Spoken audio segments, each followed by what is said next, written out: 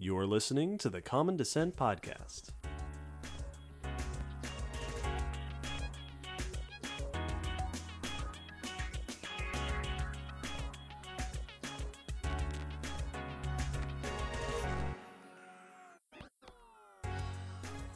Hello, Will.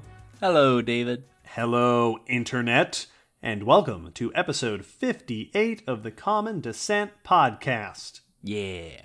In this episode, we're going back to history, this time specifically paleontological history, which we haven't done very much at all on this podcast, believe it or not. Post-history, not prehistory.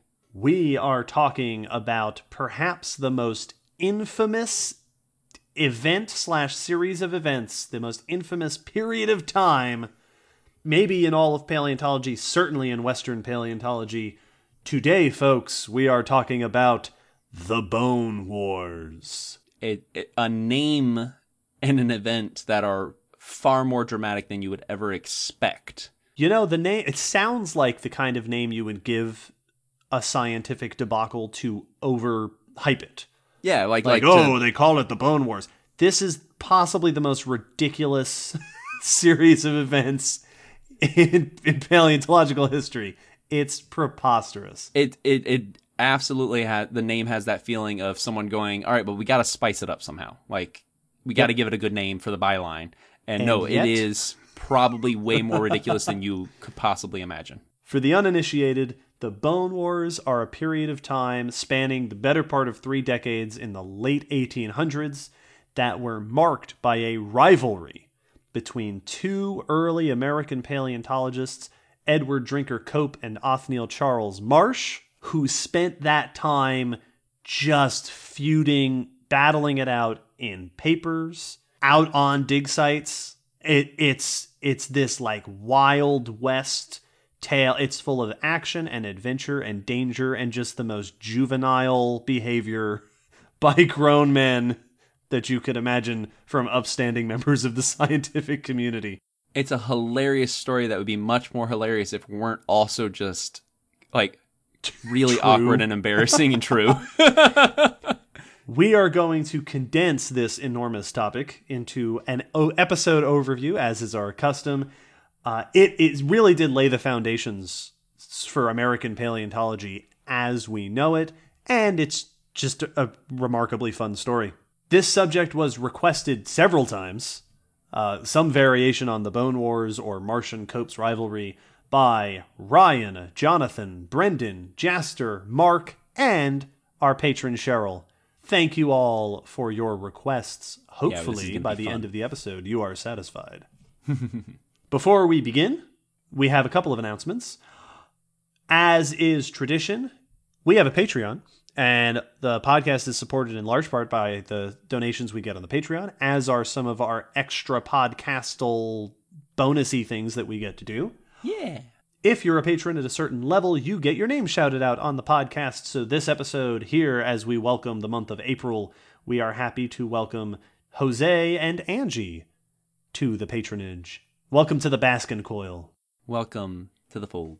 A few other reminders. There is a store. There is a Common Descent merch store up on Zazzle. Check the episode description for a link if you want your mugs, t-shirts. What else is on there? Magnets, phone cases, stone magnets, which I found out was a thing. Oh, well, there you go. All with our logo on it. Keychains and mugs and other things like that. A small percentage of the proceeds go to us, but mostly it's fun to give people the opportunity to wear our logo around. So if that's something you're interested in, check it out. If you are a patron above a certain level, you can also listen to more bonus news from March. We put up another bonus news episode.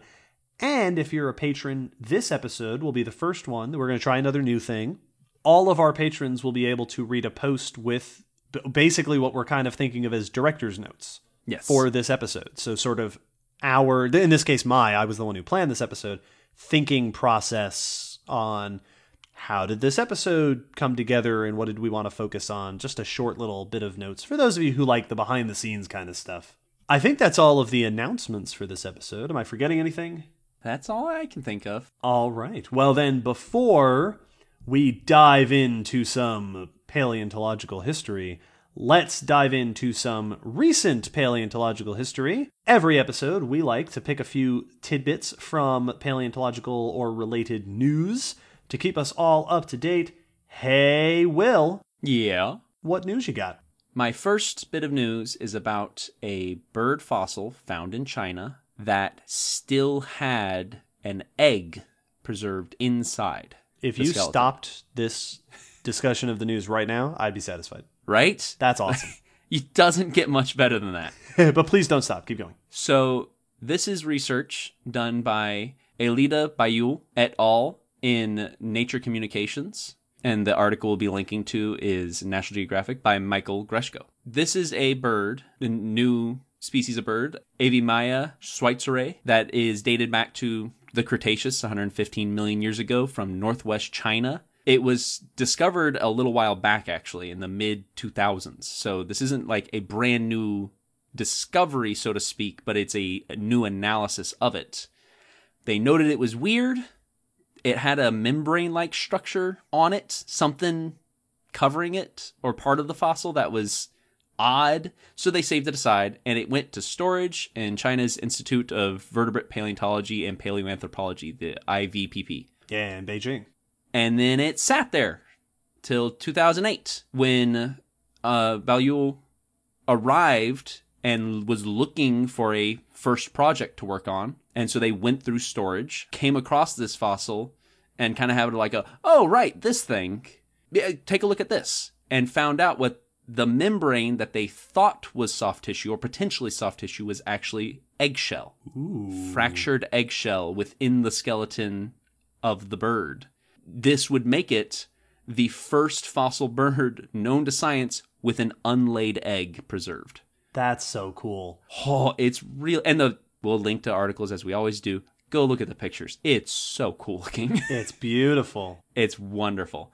Now, this can open lots of doors. It can teach about the process of developing an egg for these ancient birds, the relationship of the bird to egg features. I mean, there's lots you can learn about a bird by looking at its egg. So there's lots that we could learn, but some of the things they initially found is they analyzed the shell and it showed signs of developmental issues. So something went wrong, and maybe why the egg was unlaid, and could even be what killed the bird. That's much more difficult to say, but there's a possibility. What they found is that parts of the egg, some areas, the egg shell was up to 6 layers thick. Oh, that seems like too many. Yeah, that's 5 more layers than you need to be an egg. That's over-engineered. And in modern birds, we see something known as egg binding, which is if some sort of trauma is induced, if something happens to the mother bird, it can cause the female to delay laying the egg and increase the layers, start adding eggshell layers for protection, or just it's a biological response to trauma. Our bodies do lots of weird things due to trauma. This often has the side effect of suffocating the embryo. It makes the eggshell too thick to process oxygen. It's not porous enough. It's not porous enough anymore. In rare occurrences, this can be fatal to the mother. Maybe that's what happened here. Once again, we can't know for sure. But they did note that they did not find an embryo in the egg fossil. So it does look like this affected the viability of this egg. Which is interesting, because you'd expect with that high level of preservation that if there were an embryo in there, you could see at least some evidence of it. Yes, indeed. So something went wrong with this bird. Whatever it was, we can't be sure. But something definitely happened there. But it gets more interesting. They also found evidence of preserved medullary bone. Oh, exciting. Yes. Now, medullary bone is a special type of bone found in female birds when they're getting ready to create eggs. They build up bone deposits in areas of their skeleton that are going to provide much of the calcium to go toward the eggshell. Yeah, they stockpile that calcium for making the egg. It's like building up fat for the winter, but you're building up bone to transition into egg, which is crazy intense birds. Like, wow. Come on. That's crazy. Now, This is something that is typically very hard to identify because A, it's temporary. It's only while they are sexually active. It's only during reproductive times. So you can't find it just any time you find a bird fossil. And diseases or injuries can often create similar looking bone growths or bone buildups or features. So it can be tricky. But we have identified in the fossil beforehand, or in the fossil record beforehand, there's been pterosaurs that have been noted with potential medullary bone. But the one that keys into this study is in 2005, a paper by Mary Schweitzer published on T-Rex medullary bone. Yep. Which is why the species name is what it is for this bird. It was named after this study being such an iconic and important finding in paleontology. Named after Mary Schweitzer herself. Indeed. Oh, which she was cool. quoted saying, "That's super awesome." Like in the article, she thought it was great. I've gotten to meet Mary Schweitzer, and she was a super cool person. And that's such a cool thing to find. T-Rex medullary bone, get out of here. Now, the medullary bone they found in this bird doesn't show any signs of disease and is where they would expect it to be. So it is in the typical bird spots. They will have to do more analysis to make sure and confirm. But if this is true, it would be the first bird fossil with preserved egg and medullary bone. To get like both of those together would be another first for this two fossil. Firsts. Yeah. That's a bunch of firsts. Wow. And they hope to find out more with molecular analysis. If they can analyze the eggshell and find out colors or shading, they might be able to tell what the nesting strategy was. Were they hiding it? Was it blending in? Were they brooding on it? Interesting. So they're hoping that maybe with further analysis, we might be able to learn about the behavior of these nesting birds or get an inference. Very cool. This is exciting because, among all the many other reasons, not only does it tell us about reproductive biology in ancient organisms, which is very difficult to get at. Absolutely. But we discussed back in episode 30 about coprolites that it's very difficult to link trace fossils. In that episode, we were talking about poops, but eggs as well, to the maker. Yes. And one of the this is one of the only ways that you can definitively say this kind of animal laid this kind of egg. Yeah. Because even when you find babies in an egg, it can be real hard to link an embryo to an adult species. Well, it's kind of like if we put Which we discussed in episode 31. Yeah. 33. 33. Ontogeny. I got it wrong. 33. Shut it down. Cut that out. Cut it out. down. We're going to edit that so I sound cool. Because the morphology changes so dramatically from newborn to adult. So finding eggshell in a bird, this kind of bird, this kind of egg, which is really exciting. Unless this bird had a really big last meal. Swallowed it whole without cracking it. This is a really intriguing and hopefully even further enlightening finding. Very nice.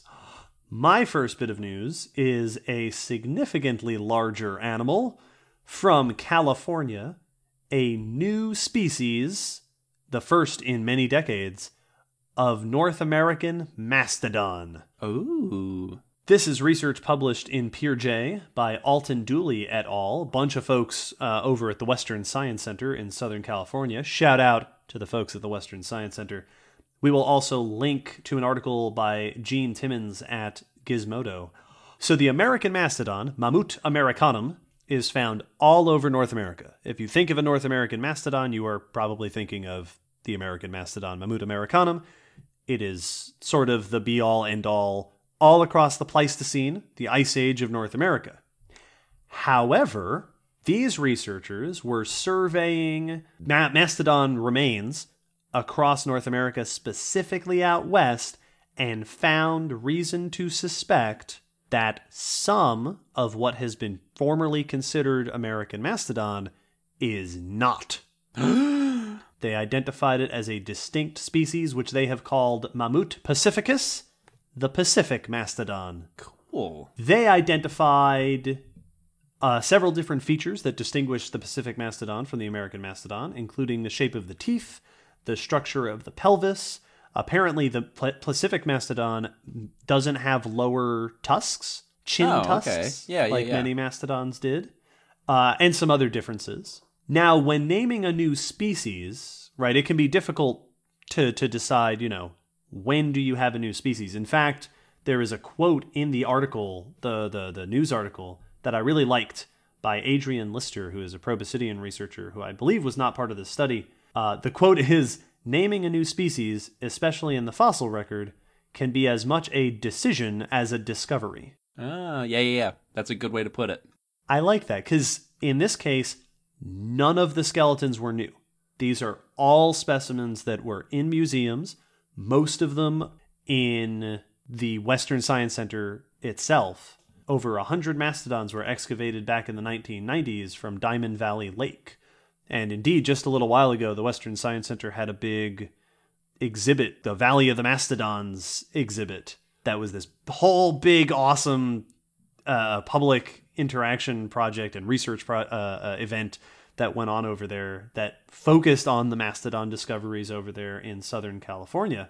Nice. When these researchers were looking at these mastodons, the mastodons from Southern California, and maybe some from nearby areas, not only did they find that these features were consistently showing up in this particular part of the country, but that they were consistent across the Pleistocene, right? Across a good 2 million years of time. So they said, well, you have this same differences, these same anatomical differences, restricted to one geographic area, consistent across time, which seems to be a pretty good indication that these are not genetically mixing very much with the American mastodon elsewhere in the country. And if you're not genetically mixing, that is one of the many things we use to call something a different species. Yep, that's kind of step one. This came as a surprise. Alton Dooley himself expresses in the some of the articles that I've read that this is a surprise because Pleistocene megafauna are so well studied that they didn't expect to find surprises. Yeah, we thought we had pretty well looked at that aspect. And one of the reasons they were able to make this realization is because of the huge sample size of mastodons in that area of California and across the country. That you have, if you had only had one American mastodon and one Pacific mastodon, you may not have realized that they were different. And indeed, nobody did up until this particular study. I think that's, first off, very cool to find something new to something we thought we knew. That's always exciting when something that was kind of just like, oh, yeah, that group. And then we go, oh, wait. Oh.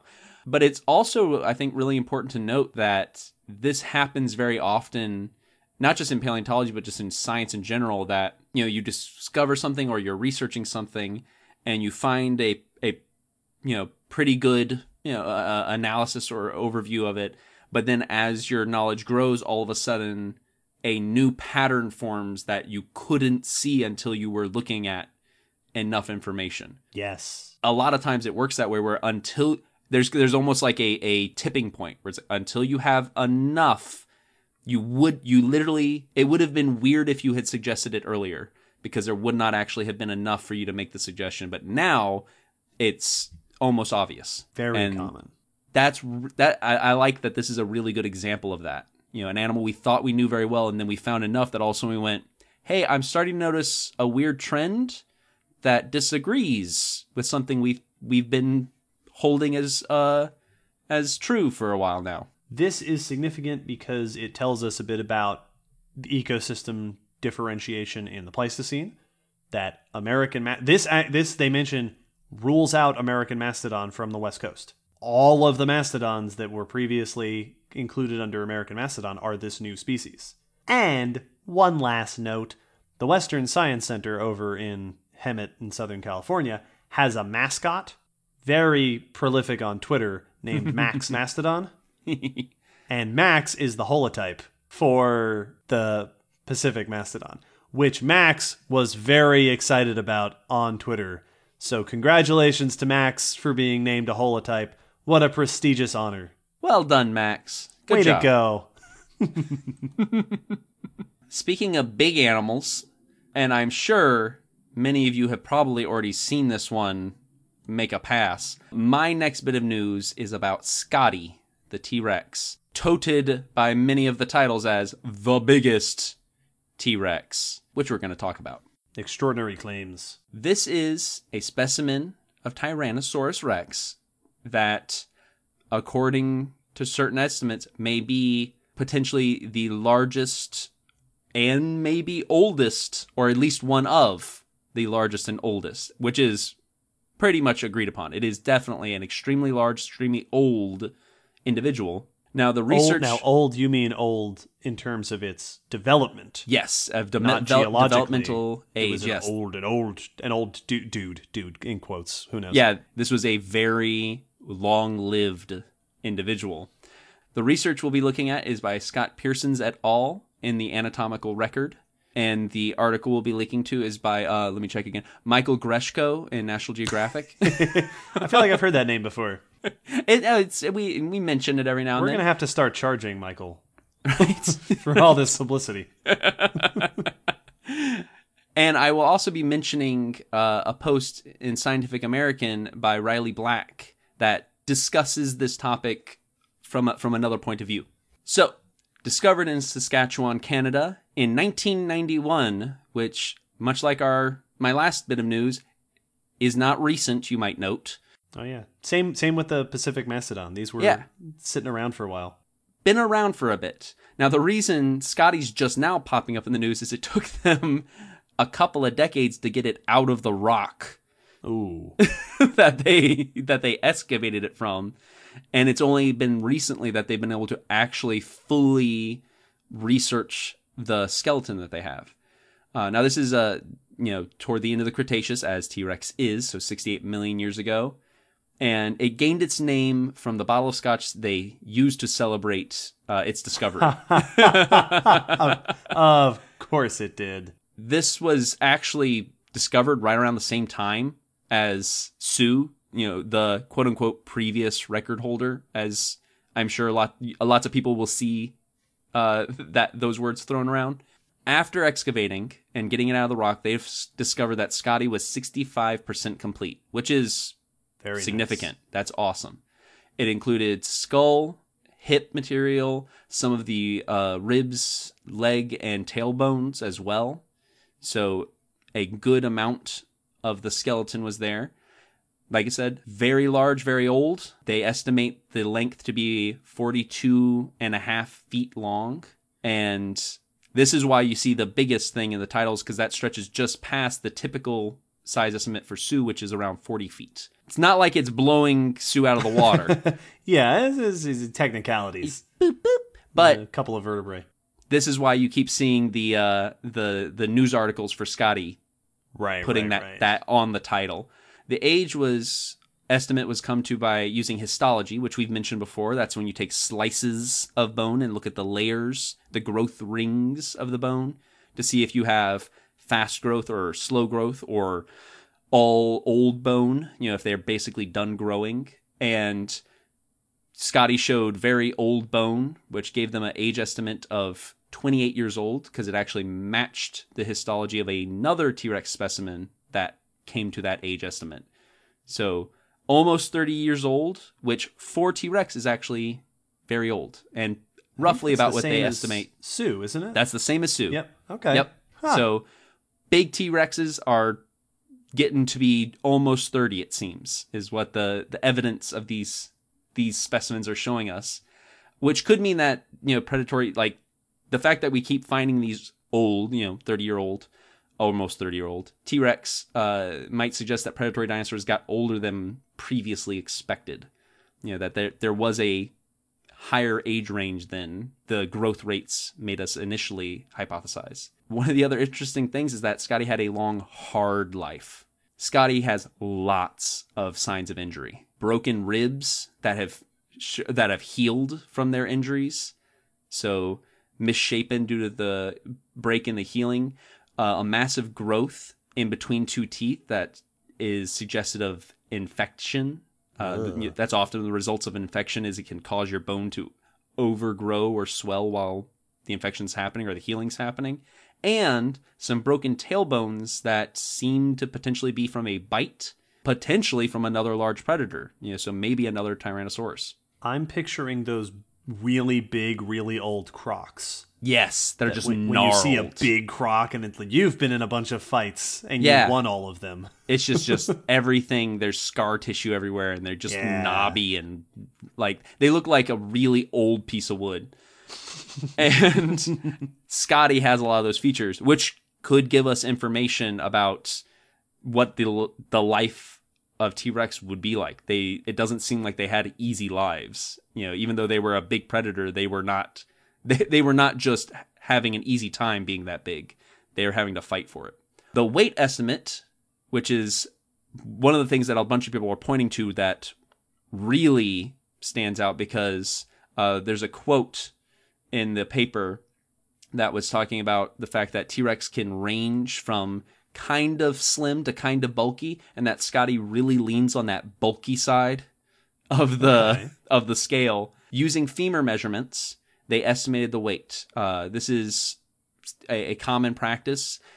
You can often get a rough weight estimate by looking at the femur, which is going to be supporting much of the weight.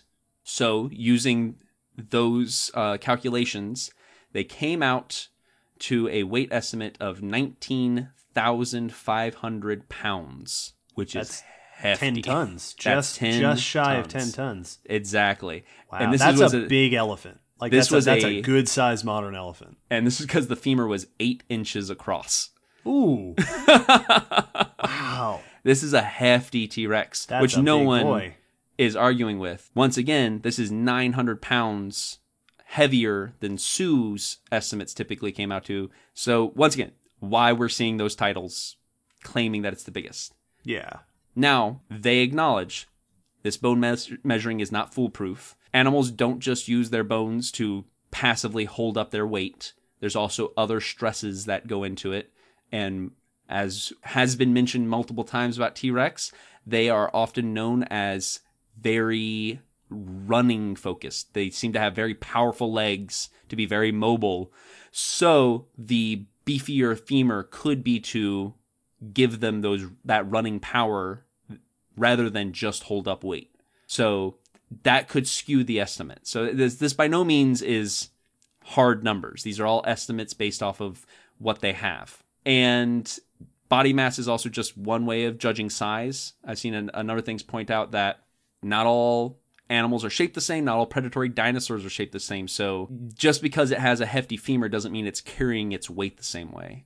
In the Scientific American article, Riley pointed out that Spinosaurus is a great example of how you can't judge a big dinosaur the same because it's longer than T-Rex, but it completely shaped differently. It's got a weird anatomy, so it is carrying its weight in a very different way. Also pointed out in that article, basically Riley was trying to make the point that Scotty's awesome, Scotty's big, but we shouldn't go around just claiming that it is now the big T-Rex on the block, because there's a lot of variation. First off, Sue is 90% complete. Yeah. Versus 65. So the estimates for Sue are probably a little bit more solid. And if you added the rest of the 40%, those extra 2 feet of length could easily shift with, as you said, a couple of vertebrae here or there.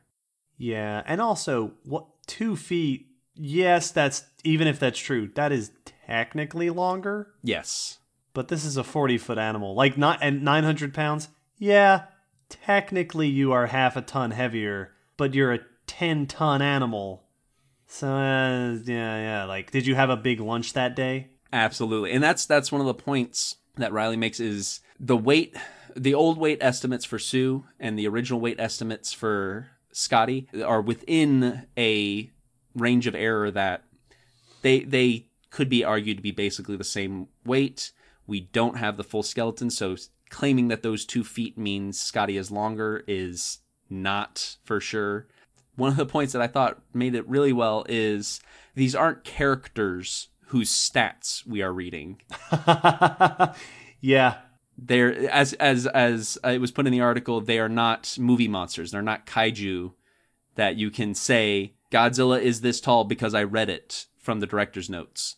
these are animals. The reason we see those titles, and I loved this quote, the title T-Rex found 28 years ago is about as big as other T-Rex isn't a very good title. I think it's super neat to picture Sue and Scotty as the two.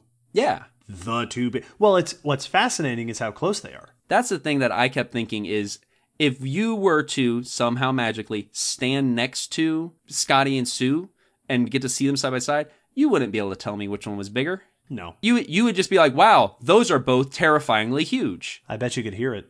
Yeah. Speaking of things that are overhyped in the news, my last bit of news is a very, very cool fossil site that has been very controversial over the last several days. And if you're in on the dino news stuff, you may have seen it. This is a fossil site discovered in North Dakota that might preserve, more or less, the day of the asteroid impact at the end of the Cretaceous. Ooh. Now, stick with me. This is research by Robert De Palma et al. In PNAS. We are going to link to an article by, and stop me if you've heard this one before, Michael Greshko at National Geographic. Oh, hey. Cool guy. In North Dakota, this is a site that has been called the Tanis Site. It is located on a private ranch within the Hell Creek Formation. This is the formation that preserves the very end of the Cretaceous, including the time leading right up to the KPG boundary. Episode 5, we discussed the big extinction event. It has been interpreted as a river valley or estuary site, where you've got fresh water, perhaps near the shoreline of the Western Interior Seaway. And this particular site appears to date right about to the KPG layer. The evidence of this comes in part, I believe it was dated, but it also includes impact evidence. So we talked about in episode 5, in the layers that are left behind by that asteroid impact, you get shocked quartz, and you get little glass spherules called tektites, little shards of glass that are formed during the eruption, the impact event. Which is intense. It also preserves this thick deposit with fish and sharks and plants, and there's burrows in there. So it is this sort of near shore water sediment site. A few things that are interesting about it. Number one, there are ocean animals in the deposit, like ammonites. All right. But there are also trees. Oh. And freshwater creatures. So you have this interesting mixture of ocean and land. The sediment appears to have been swiftly deposited. There's evidence of rapid motion. The tektites, those shards of impact-created glass, have been found on the site embedded in amber, which suggests that this site was formed, right? That those fossils were buried around the same time as that impact, and a bunch of the fish have tektites clogging their gills. Oh, wow. These are biological fossils that appear to have interacted directly with the aftermath of the asteroid impact. In addition to that rapid motion of the water and the mixing of marine and land fossils. So now you might be thinking tsunami, which the authors address. I have to admit, I did immediately picture the scene from Iron Giant where Hogarth is in the tree. Now, the authors point out that because of the close relationship of the impact materials, the tsunami should have taken several hours longer than the impact materials to get there. So they're suggesting instead that this might be a deposit left behind by what's called a seiche wave, which is basically sloshing, flooding of the sea caused by the preposterous earthquakes set off by the impact. So not tsunamis in the proper sense that would have had to travel across the sea to get there, but the whole sea just rocked, like if you stomped on the floor of a bathtub. Like a really drastic, sudden high tide. Yes. Now, let's pause here for just a moment to point out that if that is true, and the paper seems to make a good case for it, that's awesome. Yeah. This is an ecosystem that appears to have organisms killed and deposited as a direct result of the asteroid impact.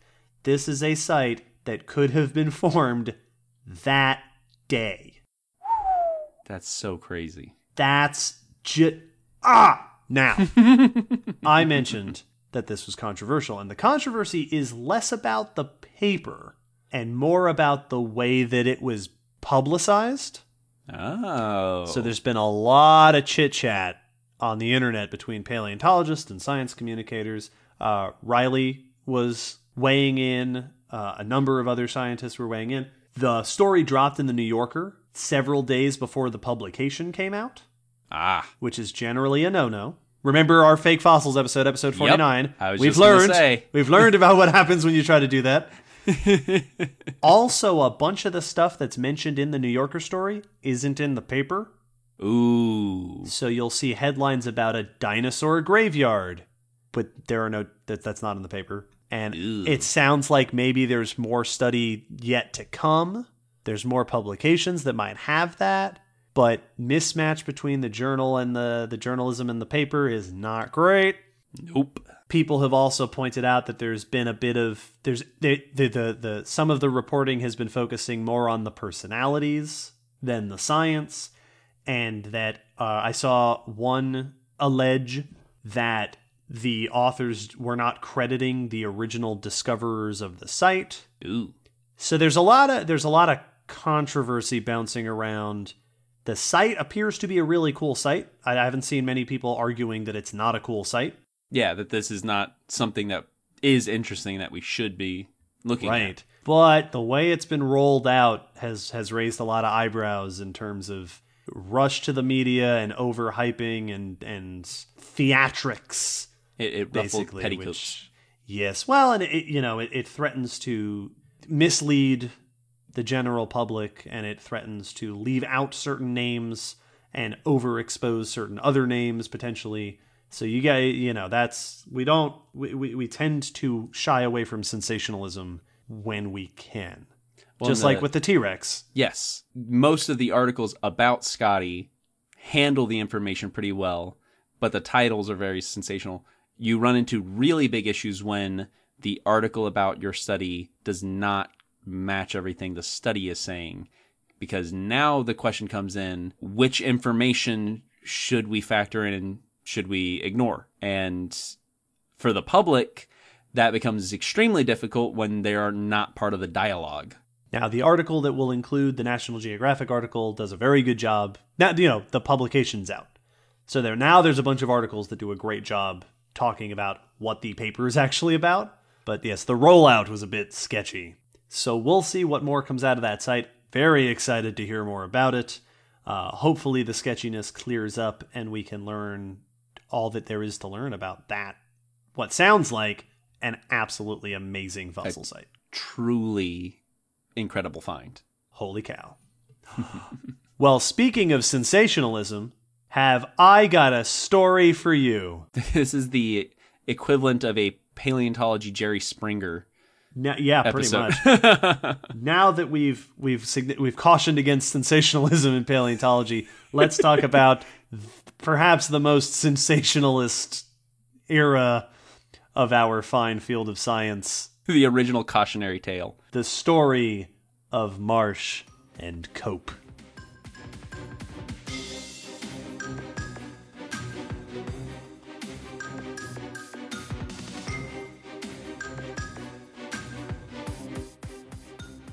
Will, how much do you know about the Bone Wars? I know some of the more famous, events that happened, like some of the things they did to one another, and I know generally what the animosity was, or the competitiveness was. I don't fully know how it got started, and I don't know the chronology of it all. Those are the main things. Is I know it happened. I know they were real jerks to one another, and that a lot of terrible things happened to a lot of cool fossils. Yeah, it's one of those tales that is legendary. Yeah, it and really people is. have heard about it, but a lot of the details end up getting muddled. There's a lot of apocryphal tales. There's a lot of, he said Yes. kind of scenarios. I learned a lot while diving into it. So now this is a huge story. You could fill a book, and indeed I have one with me. Some of my info came from a book called The Bone Hunter's Revenge, Dinosaurs, Greed, and the Greatest Scientific Feud of the Gilded Age. Good title. By David Rains Wallace. Yeah, it's good stuff. Cool book. I read it a long time ago, and I skimmed back through it in preparation for this. I'll be referring to that a bit. We're going to go over the highlights of this legendary tale. But first, let's set the stage. Paleontology did not come to the Americas proper until around the time that Cope and Marsh were getting their start. As we went over in episode 56, the 1700s was the time that scientists finally acknowledged that extinction was a thing. Yes. And thus were finally able to really understand what fossils were. The word paleontology is apparently first used in the early 1800s. And in 1842, the word dinosaur was coined for the very first time by Richard Owen. In the early 1800s is when we start to see the work by the early paleo pioneers like Mary Anning and William Buckland, as they start identifying some of the earliest recognized familiar things, right? Marine reptiles and pterosaurs and dinosaurs. The early to middle 1800s is when we see a lot of this arguing about geologic history and catastrophism and transmutation and all those other things we discussed in episode 56. Darwin publishes On the Origin of Species in 1859. The mid-1800s, this is where we are. Yes. We are just coming around to this understanding of Earth history, of extinction, of evolution. Evolution's not even really a concept that's being talked about a whole lot yet until Darwin publishes and brings it to the mainstream in a big way. And most of this work, most of this early paleo stuff is being done in Europe. Mm-hmm. Mary Anning, William Buckland, Richard Owen, Darwin, these are all names from over in Europe. But American paleontology was just getting its start. In 1858, the year before Darwin published On the Origin of Species, the first complete dinosaur skeleton was discovered in the Americas, Hadrosaurus folkii from Haddonfield, New Jersey. Nice. A new era of paleontology was beginning here in the mid to late 1800s in North America. Not much had been done yet. Obviously, all the scientists were hearing about all this exciting stuff coming from across the pond, and it was into this world that we meet our contenders. This is an aspect of paleontology history that I don't think a lot of people tend to think about or realize, is that fossils didn't just become a thing that was studied across the world. It has kind of had little pocket moments where different countries have kind of gone, oh, hey, we should also start looking. Yes. And we should, that's when people ask, why are all the cool stuff coming from China? Like, why all the cool dinosaurs? Look, because China's in a lot of areas is having its fossil renaissance. Yes, absolutely. And things are kicking off over there as we speak. So things are being discovered for the first time because now there are people looking for them. Yeah, so this is at a time where most of the famous dinosaurs come from North America. Yes. So name a dinosaur probably wasn't known yet. Yep. Right? The famous big sauropods, the stegosaurs, the ceratopsians, we didn't know about those yet. Which, think about that. This is people living in a world without the knowledge of T-Rex. How sad. In fact, T-Rex will not factor into this story at all. T-Rex is not discovered until after this story is over. Dark times. Well, it was okay. This is also a time where the American West was still being explored. Still a little wild. Right? We're still a little wild. And there are some very Wild West aspects to this story. But let's meet our contenders. In this corner, coming from the great city of Philadelphia, Edward Drinker Cope was born in 1840 to a wealthy family. So he started out rather well off in Philadelphia. Over the course of his life, he was a prolific writer and theorizer, very verbose, loved to theorize about the ways of the world.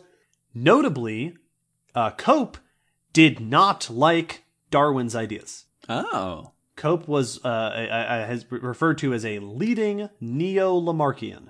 Okay. Cope did not like natural selection, like a lot of scientists of that time period. Not a fan of natural selection, sought to explain evolution over time through different means.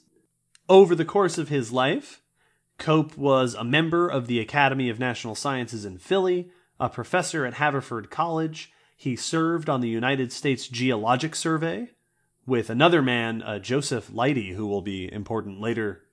And near the very end of his life, he was appointed president of the American Association for the Advancement of Science, which is the organization that publishes Science magazine. That's impressive. Still to this day. Cope, I said he was a prolific writer, is alleged to have published around 1,200 papers over the course of his life on paleontology and natural history. He described more than 1,000 species, many of which were fossil, though not all, I believe, including 56 species of dinosaur, not all of which are still valid. Which is not surprising just due to the time. Yeah, that happens a lot. Yes, and when you're writing a bajillion papers, believe it or not, you're going to make some mistakes. What? Interestingly enough, though, Cope is famous for his involvement in the dinosaur research and things like that. He was particularly influential in herpetology and ichthyology. Cool. He did a lot of research on herps, so reptiles and amphibians, and fish. Although Cope is famous for his involvement in studies of ancient, dinosaurs and reptiles and mammals of the past, he actually was particularly influential in the study of reptiles and amphibians, herpetology, Yay. and fish, ichthyology. Cool. And indeed, the American Society of Ichthyologists and Herpetologists journal is called Copeia. Oh, it sure is. After Cope. That's named after him. That's cool. Yeah. Among his most famous discoveries, fossil discoveries, he named Lystrosaurus. Nice. The famous early mammal relative, Champsosaurus. All right. Edaphosaurus, which is the one that's not Dimetrodon. Coelophysis. Hey, noteworthy. And famously, sauropod genus Amphicelius, which has a couple of species, but one of them is famously the biggest dinosaur ever, if it was real. There's a whole story with Amphicelius. There are a couple of really big vertebrae that were recorded by Cope, but we don't know if they were actually, did you miswrite that? Because that's preposterously huge and no one's ever seen these bones. So I've heard about that one. Yep. Yeah. Cope was well off, very accomplished, published a whole lot, and quite a figure. Cope was well acquainted over his life with lots of other famous figures, including Charles R. Knight, the famous paleo artist, and Henry Fairfield Osborn. Now, this was a part where if we were in front of a live studio audience of paleontologists, a murmur would go through the crowd. Henry Fairfield Osborn. Osborn is, suffice it to say, a controversial and looming figure. Story's just getting better. And in this corner, hailing from Lockport, New York, born in 1831, Othniel Charles Marsh. Unlike Cope, Marsh was not born to a rich family. He was born to a poor family, but his uncle was wealthy. Uncle George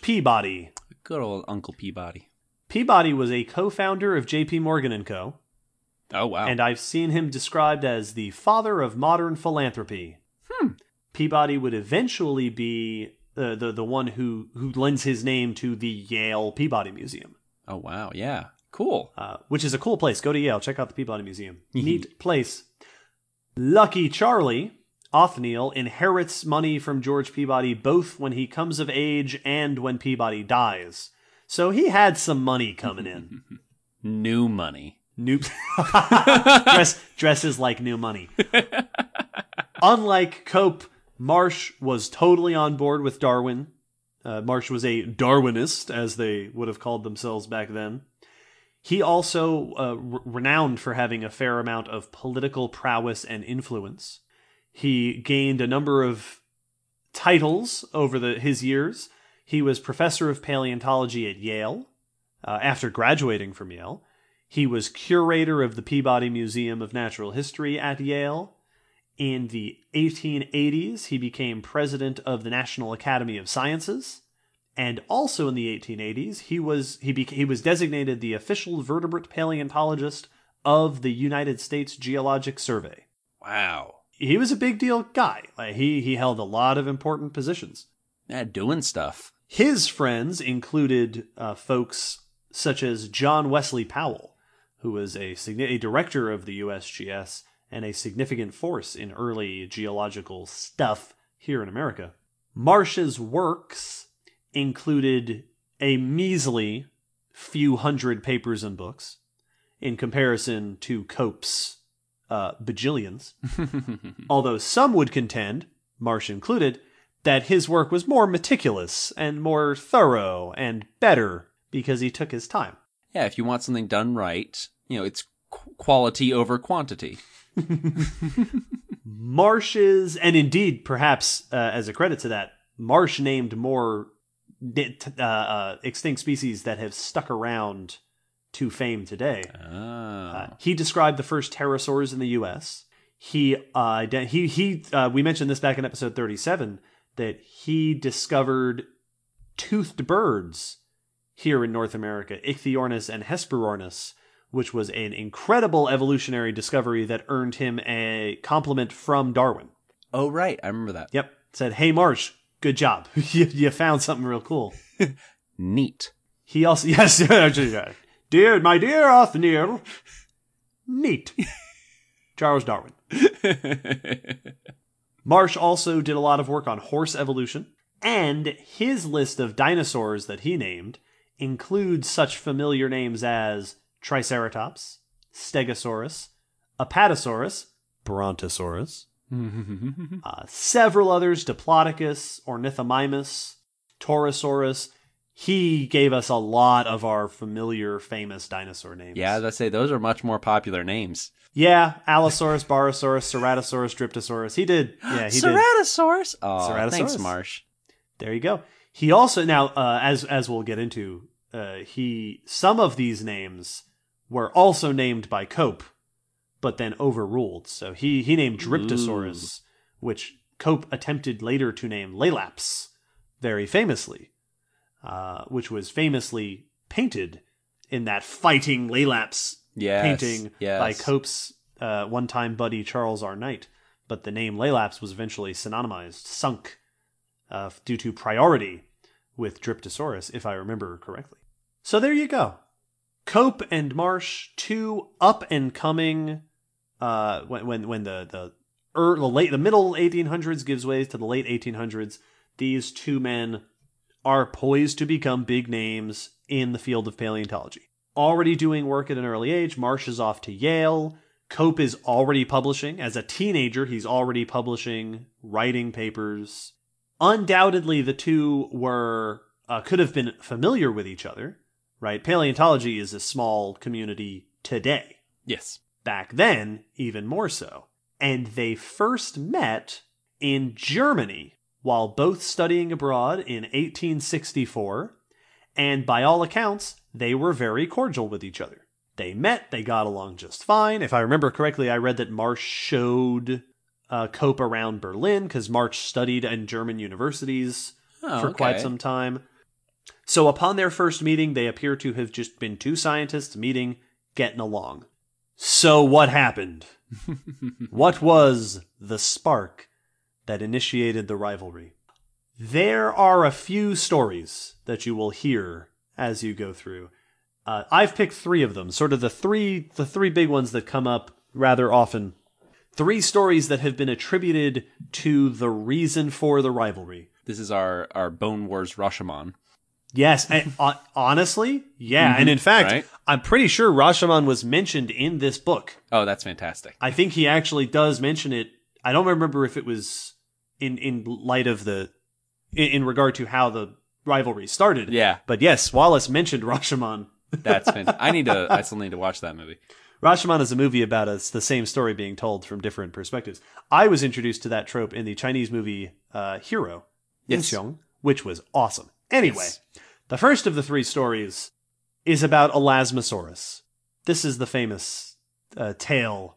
In 1868, Cope named and described a plesiosaur, Elasmosaurus platyurus. Elasmosaurus, for those of you that don't picture it, is what you think of as the Loch Ness Monster. Yeah. 4 big flippers, long neck, tiny head on the end of it, swimming in the Mesozoic oceans. Famously, Cope put the head on the tail. Yes. Inferred that it had a short neck, plopped the head on the back, and a long tail. This mistake was corrected by Marsh and Joseph Leidy. Now, years later, Marsh would say, quote, "When I informed Professor Cope of it, his wounded vanity received a shock from which it has never recovered, and he has since been my bitter enemy." Wow. End quote. Now, the context of that sentence we will bring up later, but suffice it to say, Marsh at least attributed that instance to the spark of the rivalry. Mm-hmm. Now, you'll notice that Marsh, that if that is the case, it paints Cope as a person who made a mistake and couldn't handle the criticism, Yep. and so lashed out. Yeah, Cope's a jerk. Jeez. Right? Man. But the other instance, the second instance, took place in Haddonfield, New Jersey. This is the same year. So Haddonfield, New Jersey is famous because, as I mentioned just a little earlier, it is where Hadrosaurus was found. The first complete dinosaur skeleton in the United States, in the Americas indeed. Cope worked there along with Joseph Leidy as part of the Academy of Natural Sciences. He also eventually moved there and lived there, and did a lot of work in the marl pits that had all sorts of cool fossils to be found.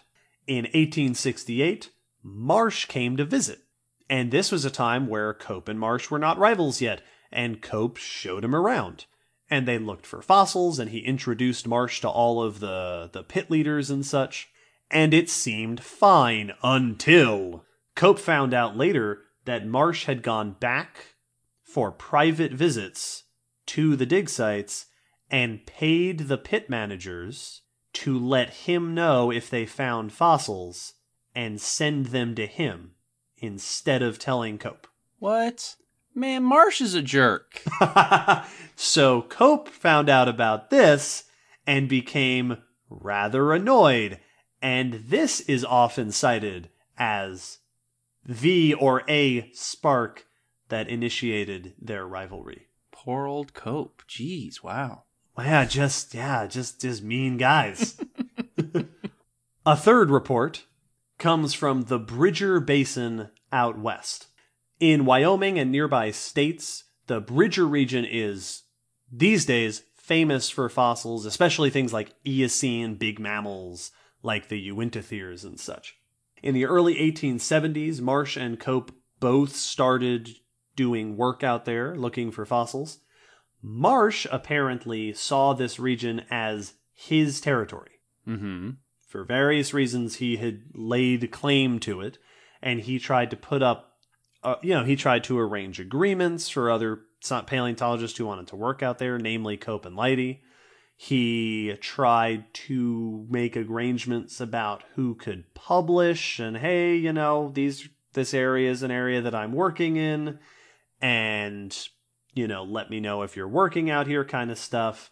In the early 1870s, Cope went out and started searching for fossils, to which Marsh apparently took great offense. This was identified by Henry Fairfield Osborn. Oh, Osborn, murmurs. No. Later on, Osborn wrote a biography of Cope, and he said in that publication, quote, "Thus began the intense rivalry in field exploration and the bitter competition for priority of discovery and publication, which led to an immediate break in the previously friendly relations between Cope and Marsh." Wait, now I'm confused. Which one do I dislike and which one do I like? It's funny because if you go back to sort of reports of those times, it is made rather clear that neither of these guys were particularly good dudes. Yep. It's kind of the vibe that's coming off. They were, yeah. It's when two jerks are calling the other one a jerk. Yeah, so, and in all likelihood, much like we've said about extinction events, there probably wasn't like one thing Yeah. that set it off. It really does seem like there were several stages to this sort of build-up of the rivalry. It wasn't like in a movie where one thing happens and suddenly you're bitter rivals. Yeah.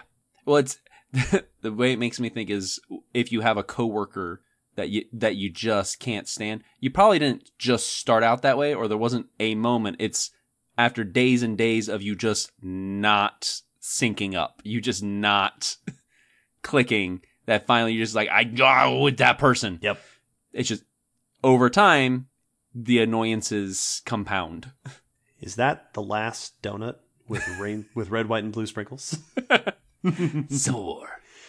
Now, up until this point, it really does sound like, yeah, they were maybe miscommunicating with each other, right? Maybe going behind each other's backs and doing stuff, maybe being, rude, pointing out corrections.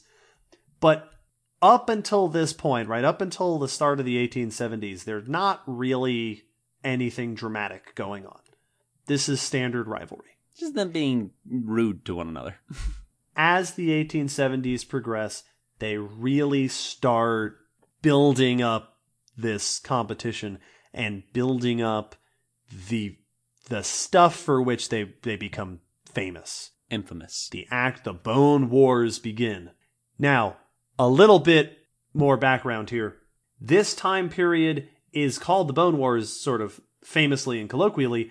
It's also known as the Great Dinosaur Rush because the backdrop of the Bone Wars, sort of the stage upon which the Bone Wars was set, is this flurry, this gold rush-like flurry of work out in the plains, out in the Badlands of the United States, looking for and finding dinosaurs. Yes. Not just dinosaurs, other organisms, but dinosaurs are really the famous stuff that comes out of here.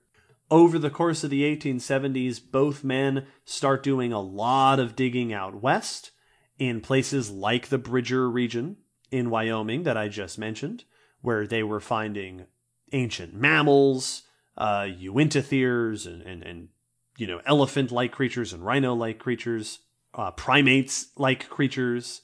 Later on, they start getting into places like the Morrison Formation, famous localities like Como Bluff. Morrison is Jurassic. So you're getting your big sauropods and your Allosauruses and Stegosauruses.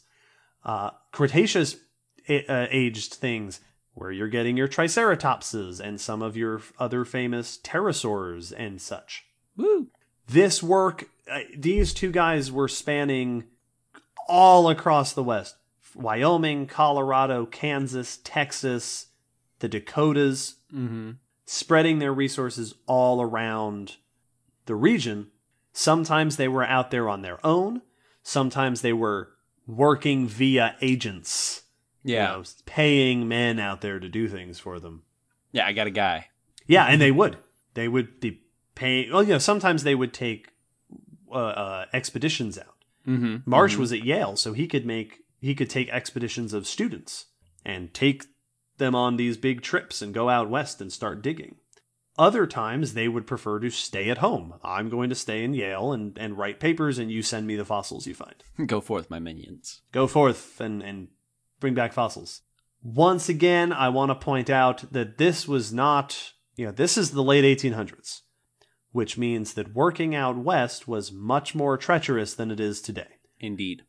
You're out in the Badlands. The summers are harsh and hot.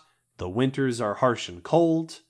There's a story I read of Cope having to trek across the mountains to find a place to lodge for the night because his mules ran away. I found a story of Marsh getting caught in a stampede of bison. Ooh. The railroads were being built. In fact, some of the fossils were found by railroad workers. Makes sense. So the West is still being connected. And there were a bunch of Native American tribes out there that were accustomed to fighting European peoples. Yep.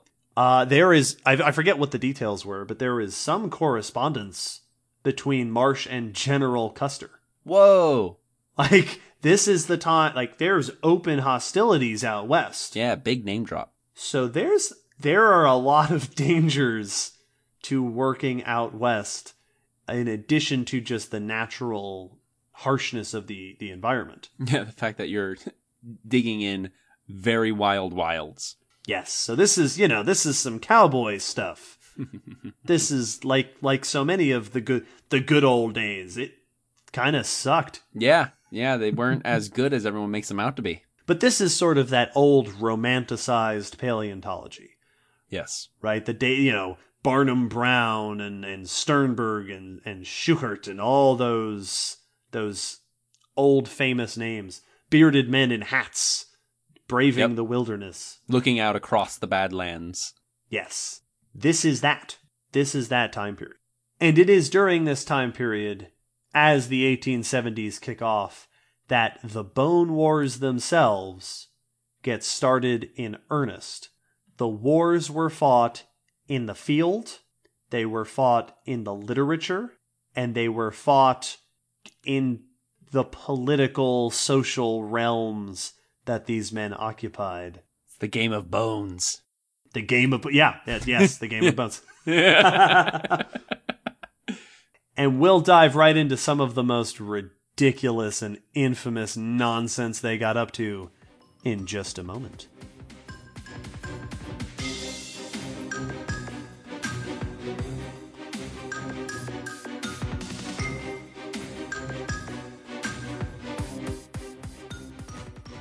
It was in the early 1870s that both Marsh and Cope became aware of sites like the Bridger Basin in Wyoming. The later 1870s that they became aware of sites like the Morrison Formation where all the dinosaurs were being found. So for that decade and beyond, they had a pretty much constant presence out west.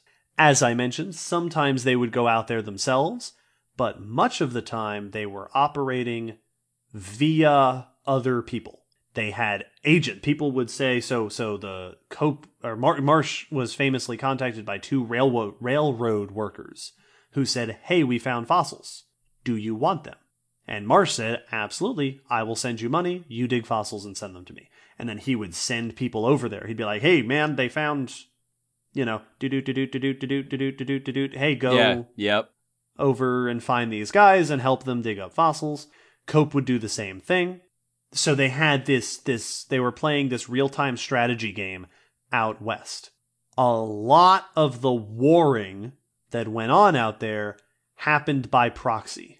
It wasn't these two guys standing on a hill with rock hammers swinging at each other. It was this military nonsense that they were pulling. Paleontology stratego.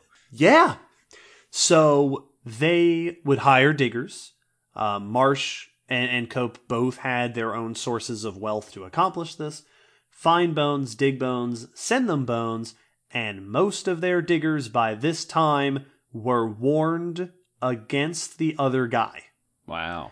So if you worked for Marsh, you knew to keep Cope out of here. Cope was not allowed here. I found a bunch of fascinating tales of what these dudes got up to out west. So they would hire men not only to keep the other guy away, but also to spy on each other. So there are tales of each scientist's agents sneaking into the other guy's sites and spying on what they were working on and grabbing up fossils when they weren't looking.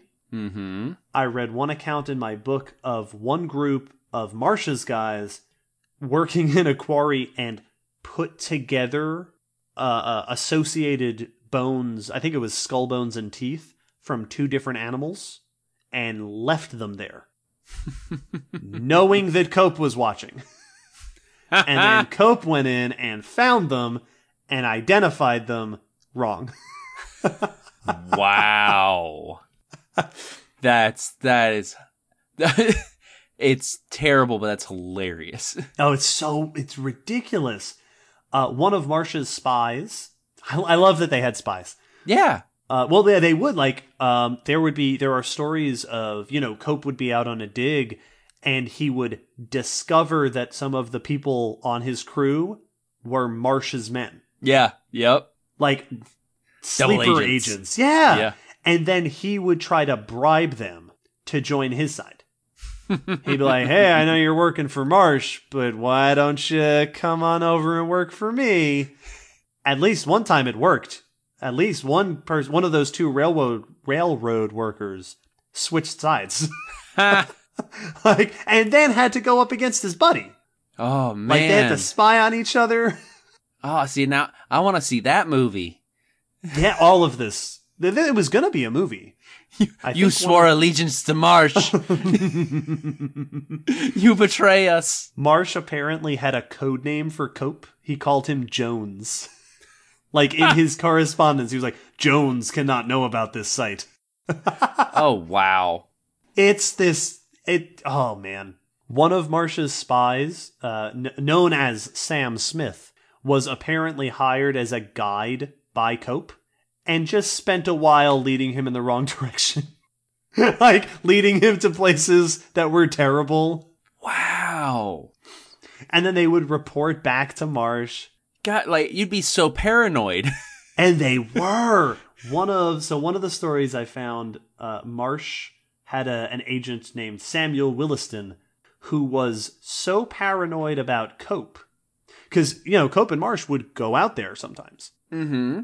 That one day a man arrived at the camp in the late 1870s while they were working probably on dinosaur stuff.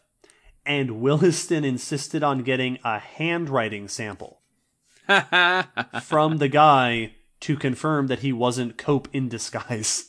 This is one step away from trying to rip off the man's beard. Yes. Nice try, Cope. Oh, I'm so sorry. Wow. That's so ridiculous.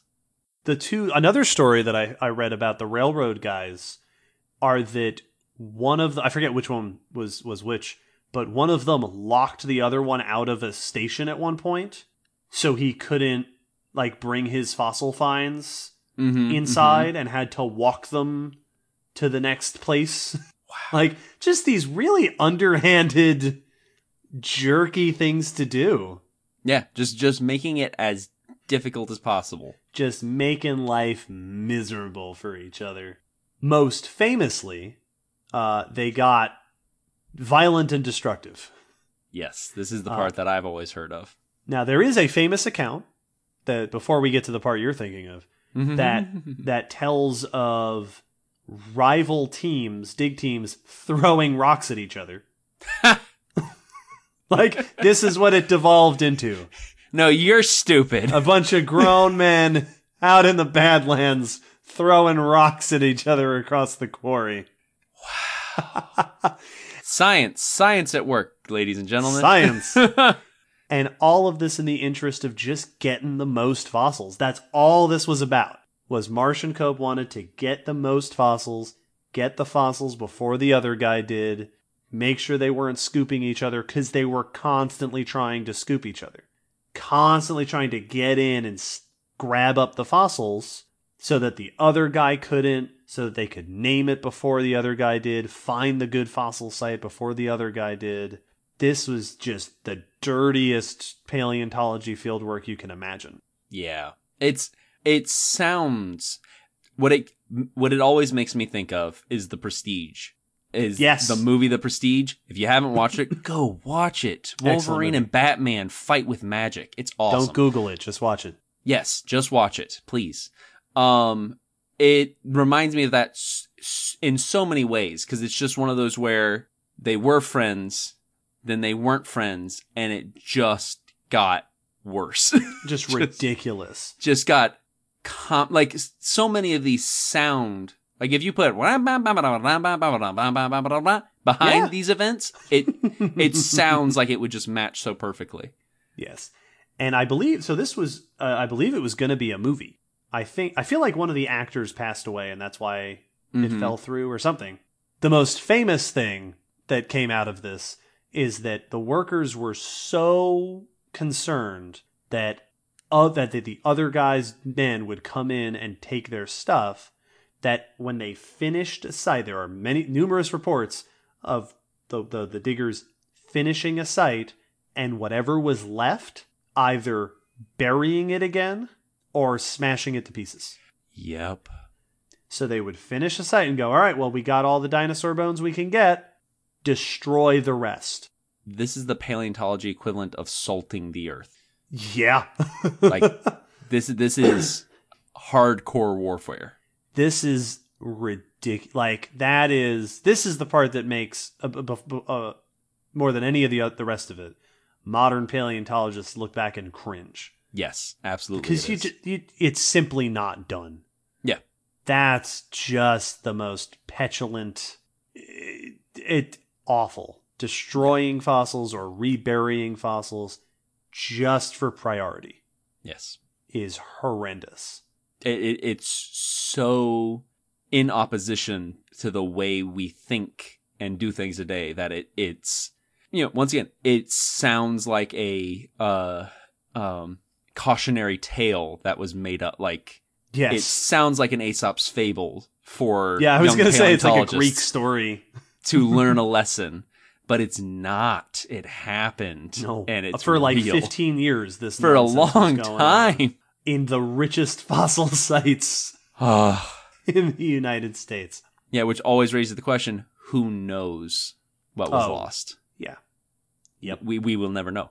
I've heard reports of, and I didn't find any substantiation for this. That doesn't mean that it's not true. I just didn't see it. For dynamite being used to demolish sites afterwards. I'm not sure. Again, there's a lot of apocryphal tales. Yeah. That get thrown around with these characters. But that was the first time I ever learned about this, was watching, I still have the VHS somewhere, but it was some dinosaur documentary and they talked about the Bone Wars, and one of the scenes they showed was a black and white video of a bunch of diggers blowing up a hillside with dynamite and referenced that. So it's definitely, the story's out there at least. It's like a cartoon. It is. It's like Wile E. Coyote and the Roadrunner. It's like all the Bugs Bunny cartoons making fun of the gold rush. Yeah. Like when Elmer and Bugs are both trying to get the piece of gold. Cope season. Yeah, who's Bugs and who's Elmer depends on which of those original 3 stories you buy into. The rivalry did not just take place out in the field, though. There's a series of letters that they sent to each other in 1873, which has the two men bickering at each other. Accusing each other of stealing each other's fossils, communicating with people behind their backs. They also argued a lot in the literature. So finding fossils is one thing, but what they wanted to do was publish and name the fossils. Yeah, immortalize themselves with them. Yeah, yes, exactly. They wanted the rights. They wanted to name fossils. And so a lot of names came out of this time period. The 1870s and 80s, these two guys were publishing a ton of names and then arguing about who was right. Yes. I saw that in the book, I believe it was, Henry Fairfield Osborn joked that a trinomial naming system arose in the Bridger excavations. The first would be the name given to a fossil when it was discovered by Leidy, and then later, both Cope and Marsh would name the same species something else.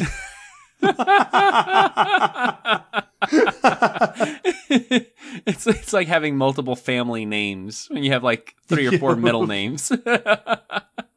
The early primate or primate relative Notharctos was named by Leidy, and apparently it received at least half a dozen other names over the course of these men doing research out there.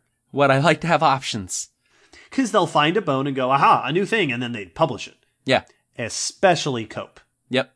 In his prolific publicating record, where you just snatching up bones and naming them. This species is attached to this species, and this species is attached to this species. They famously got into a literature fight in, I believe this was 1873, in the journal The American Naturalist, where they started going back and forth between issues, complaining about each other's work. Oh, that would have been a fun time to be subscribed to that. I've seen these sort of in the modern day. Oh, but yes. I've never seen them like this. I have some quotes. Thank you. So Marsh would pick on errors in Cope's names and dates that he was, like, there were apparently inconsistencies in dates and names Cope was citing. And Cope would complain about Marsh. Here are a few quotes I pulled out of my book. Marsh said, quote, "In his references and dates, Cope also has shown the same inaccuracy that marred his scientific work." The next month in Marsh, he said Cope had published an article about a Uintathir named Eobacilius, and Cope said that the article offered, quote, "no new facts on the subject, but some interesting additions to the list of errors I have pointed out in the same number." This is like the apex of polite, bashing. Well, that stops here.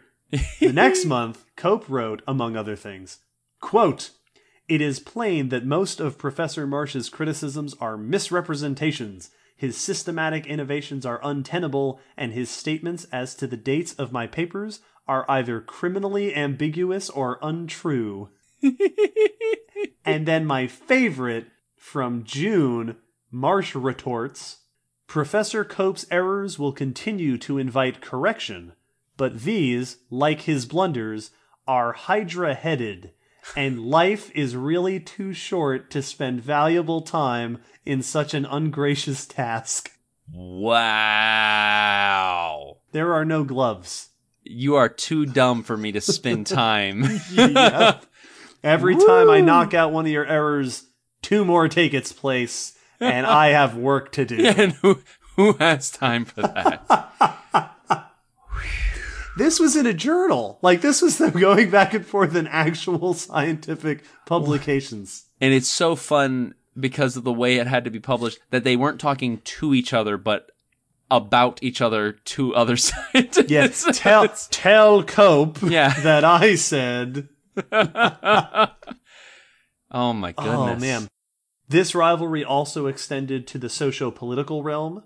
Notably, Cope reported, he wrote a letter, I don't remember to whom, he met Thomas Henry Huxley. Now, Huxley is famous as Darwin's bulldog. Yeah. This was a student of Darwin's, a big proponent of Darwin's.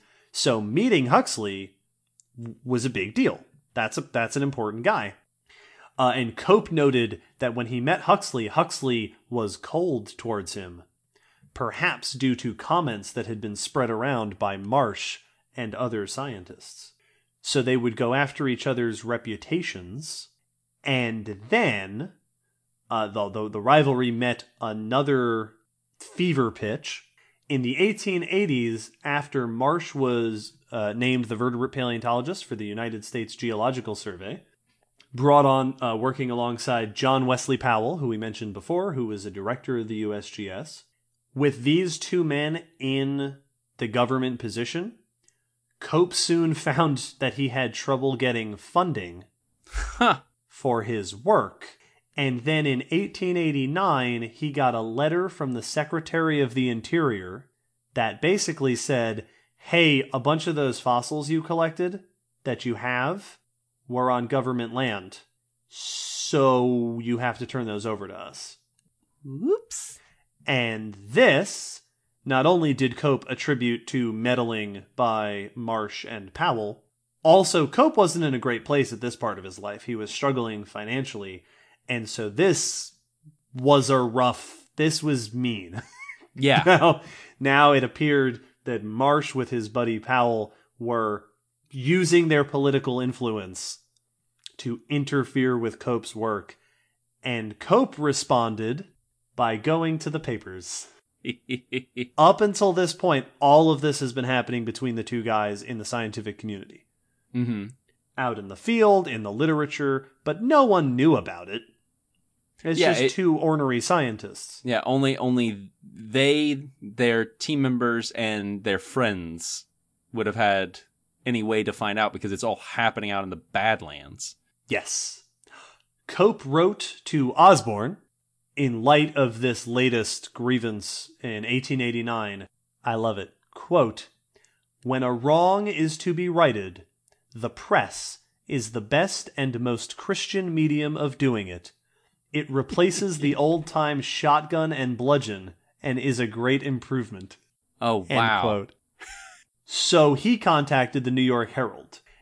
Cope apparently had kept, over the course of his career, a journal of mistakes and misdeeds by Marsh and his buddy Powell, and proceeded to present them to the press.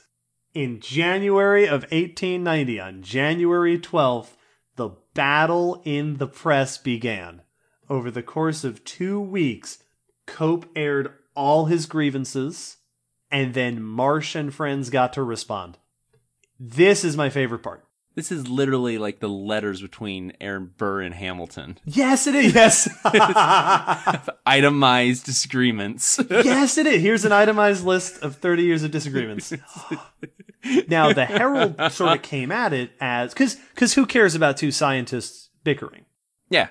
But the Herald billed it as, hey, here's a well-known scientist who's questioning the integrity of these two government employees. Oh. These two men are in the USGS and we rely on them to do things. Are they incompetent? Yeah, now we're uncovering corruption and faulty political systems. Now I'm going to go to my book. Now, it is true that Cope and Marsh were, stoking the flames, but the Heralds did not help. The Herald was all ready for sensation. Here is an excerpt from how the Herald introduced the first story, Cope's grievances against Marsh. And I'm going to read this in that old-timey, 1920s news voice. Yeah. Because that's what you do. As you do. Ahem. Professor Cope of the University of Pennsylvania uses very strong English. He has instituted war to the knife and proposes to bury the blade to the hilt in the heart of his adversary. He is defiant, disdains innuendo, and deals in plain assertions. His assault is bold to the verge of recklessness and vigorous to the edge of audacity. He is either everlastingly right or infamously wrong. No compromise is possible. Someone ought to lose his reputation as a result of this fight. It's like the newspapers going between them and like, hey, so Cope, I heard Marsh talking some trash. What would you say in response to that? Okay, cool. I'll go tell him. Here's a knife. Do something with the knife. Yes. I'm not saying anything. I'm just going to put this between you two and I'm going to leave. So Cope, so Cope had successfully goaded this paper into just really getting into it. The first issue, Cope goes on this long rant where he accuses Marsh and Powell of plagiarism, Ooh. of stealing credit from other scientists, of laziness and incompetence. Over the course of the issues, they get a bunch of other guys in to comment on Marsh, to say nasty things about him. Character witnesses.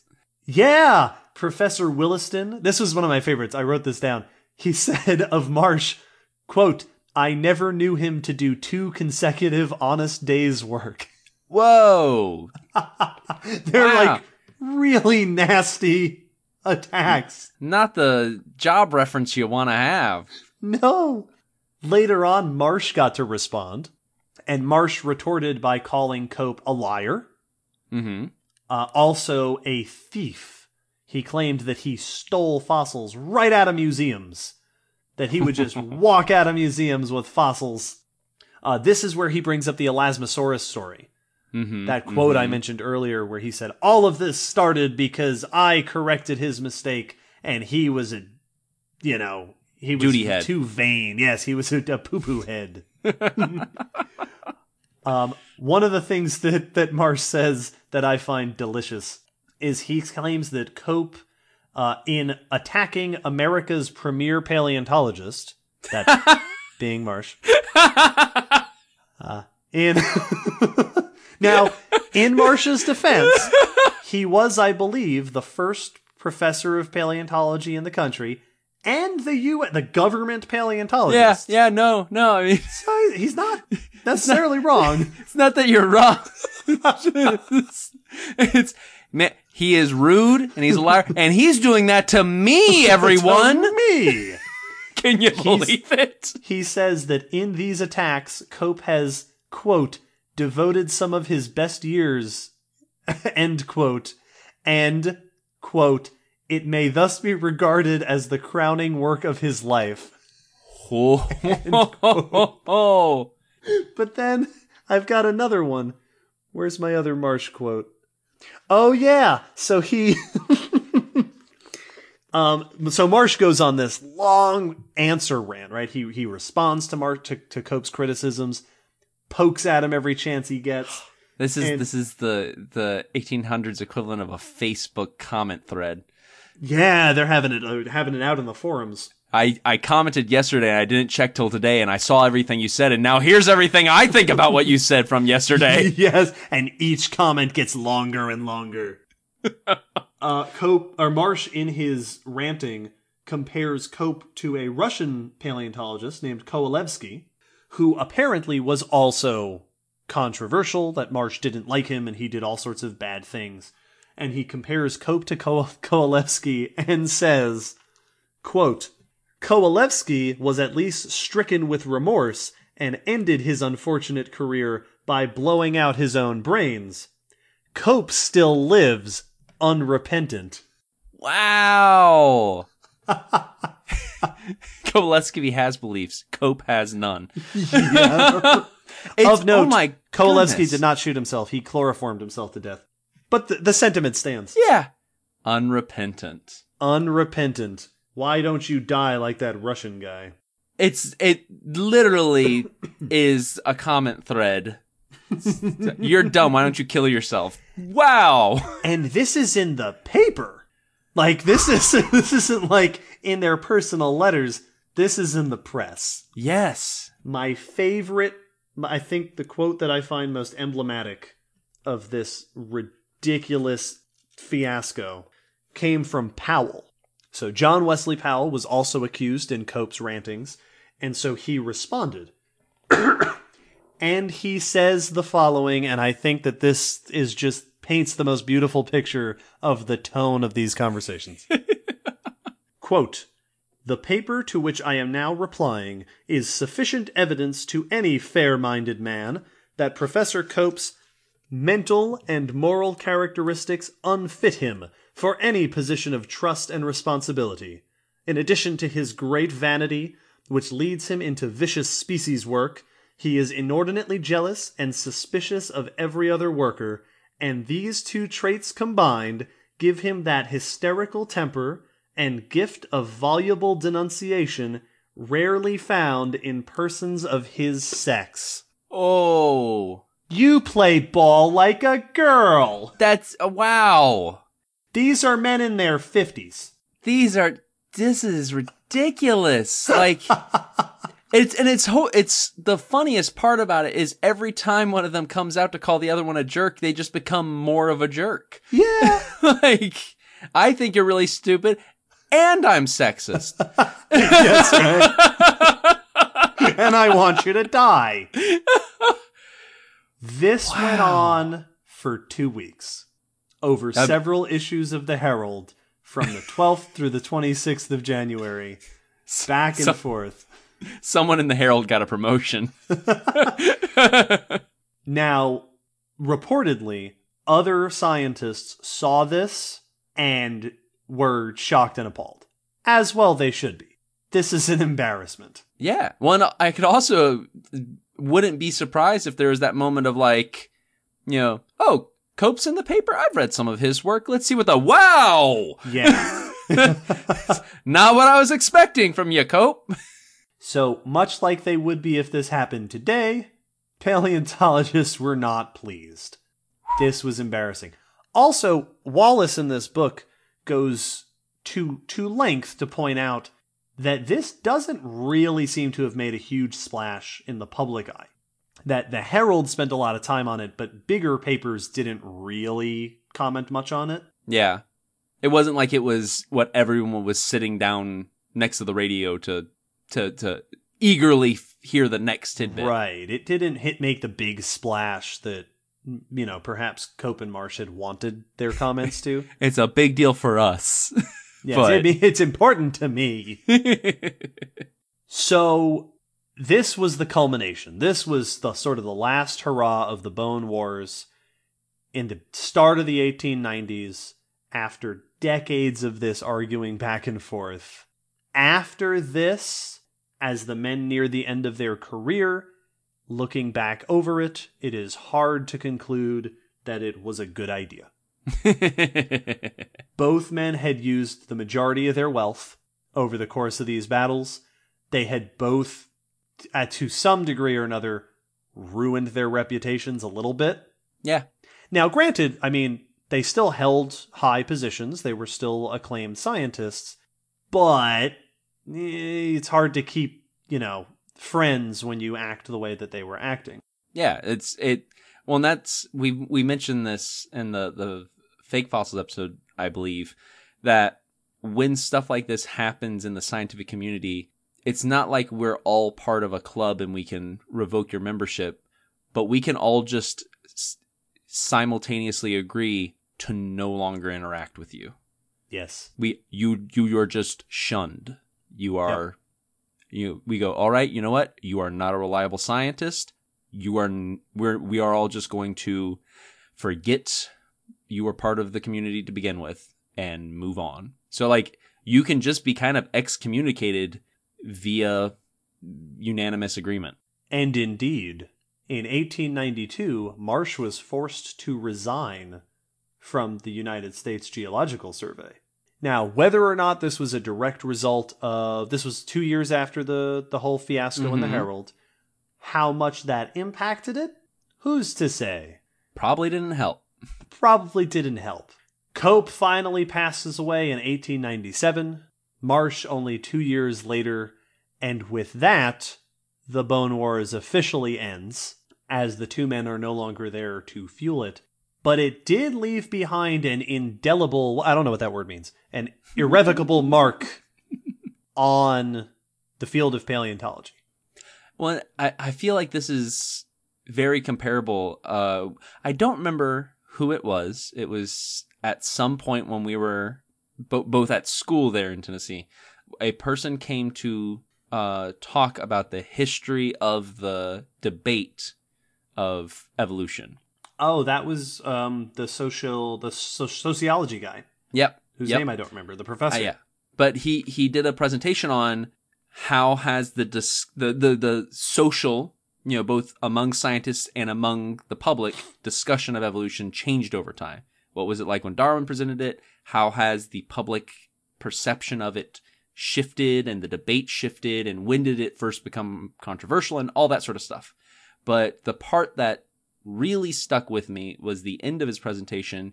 He had a number of these social surveys dealing with different issues and showing that when you break down the population, the vocal portions of the avidly for and avidly against are actually very small percentages.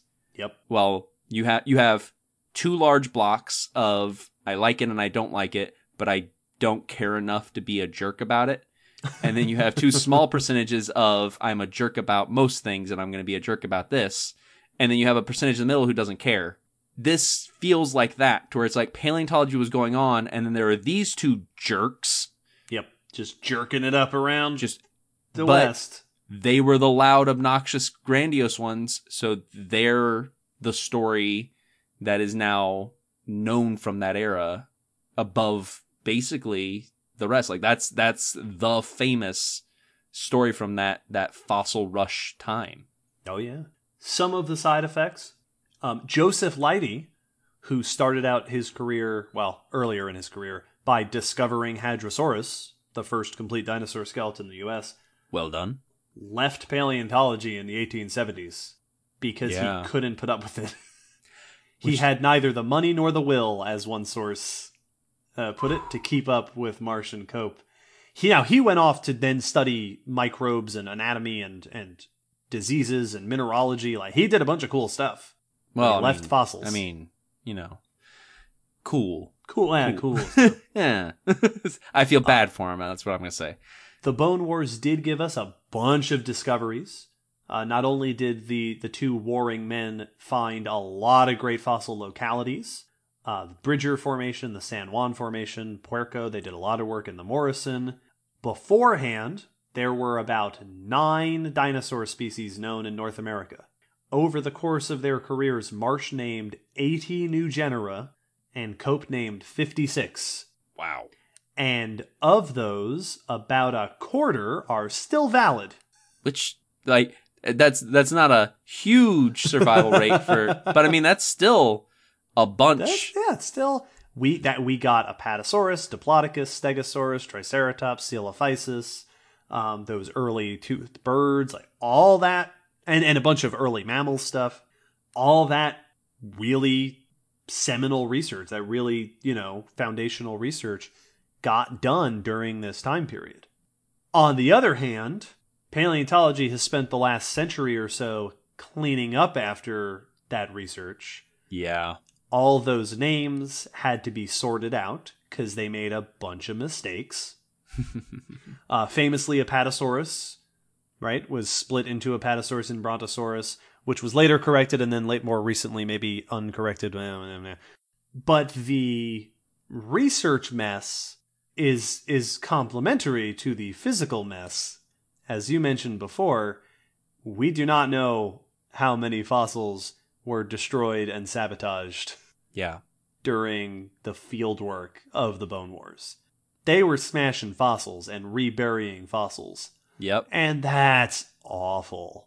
Well, it's because we have fossil tragedies in history that we've mentioned before, like the loss of the original Spinosaurus aegypticus, that was bombed. But that's one of those situations where we had it, and then it was tragically lost due to warfare. Right. But we knew that dinosaur was a dinosaur. These are things where these never made it to the light of day as far as science is concerned. And they were smashed intentionally. Yes. If I can't have these fossils, nobody can. Yeah, this is the fossil equivalent of book burning, basically. Yes. It's destroy this so no one else's eyes may see it. It's horrendous. I've seen it argued that this had a negative impact on American paleo reputation in other parts of the world. Yeah, I'm sure Europe was just looking over like, what are you doing? What are you doing? We let you have your own country for 1 century. Yeah. And this is what you do with it. It's just them coming. I was like, hey, we found these really cool things in the ground. Oh my goodness! I'm never showing you anything cool again. Yeah, on second thought, let's not go to America. It is a silly place. Wallace, in his book, also argues that the Bone Wars may have interfered with Powell's plans for sustainable Western development. Oh, wow. that he had these grand plans for how to expand into the West, and that the Bone Wars messed it all up. So that's a possibility. It was... Oops. Yes, we discovered a lot, but at what cost? What did it cost?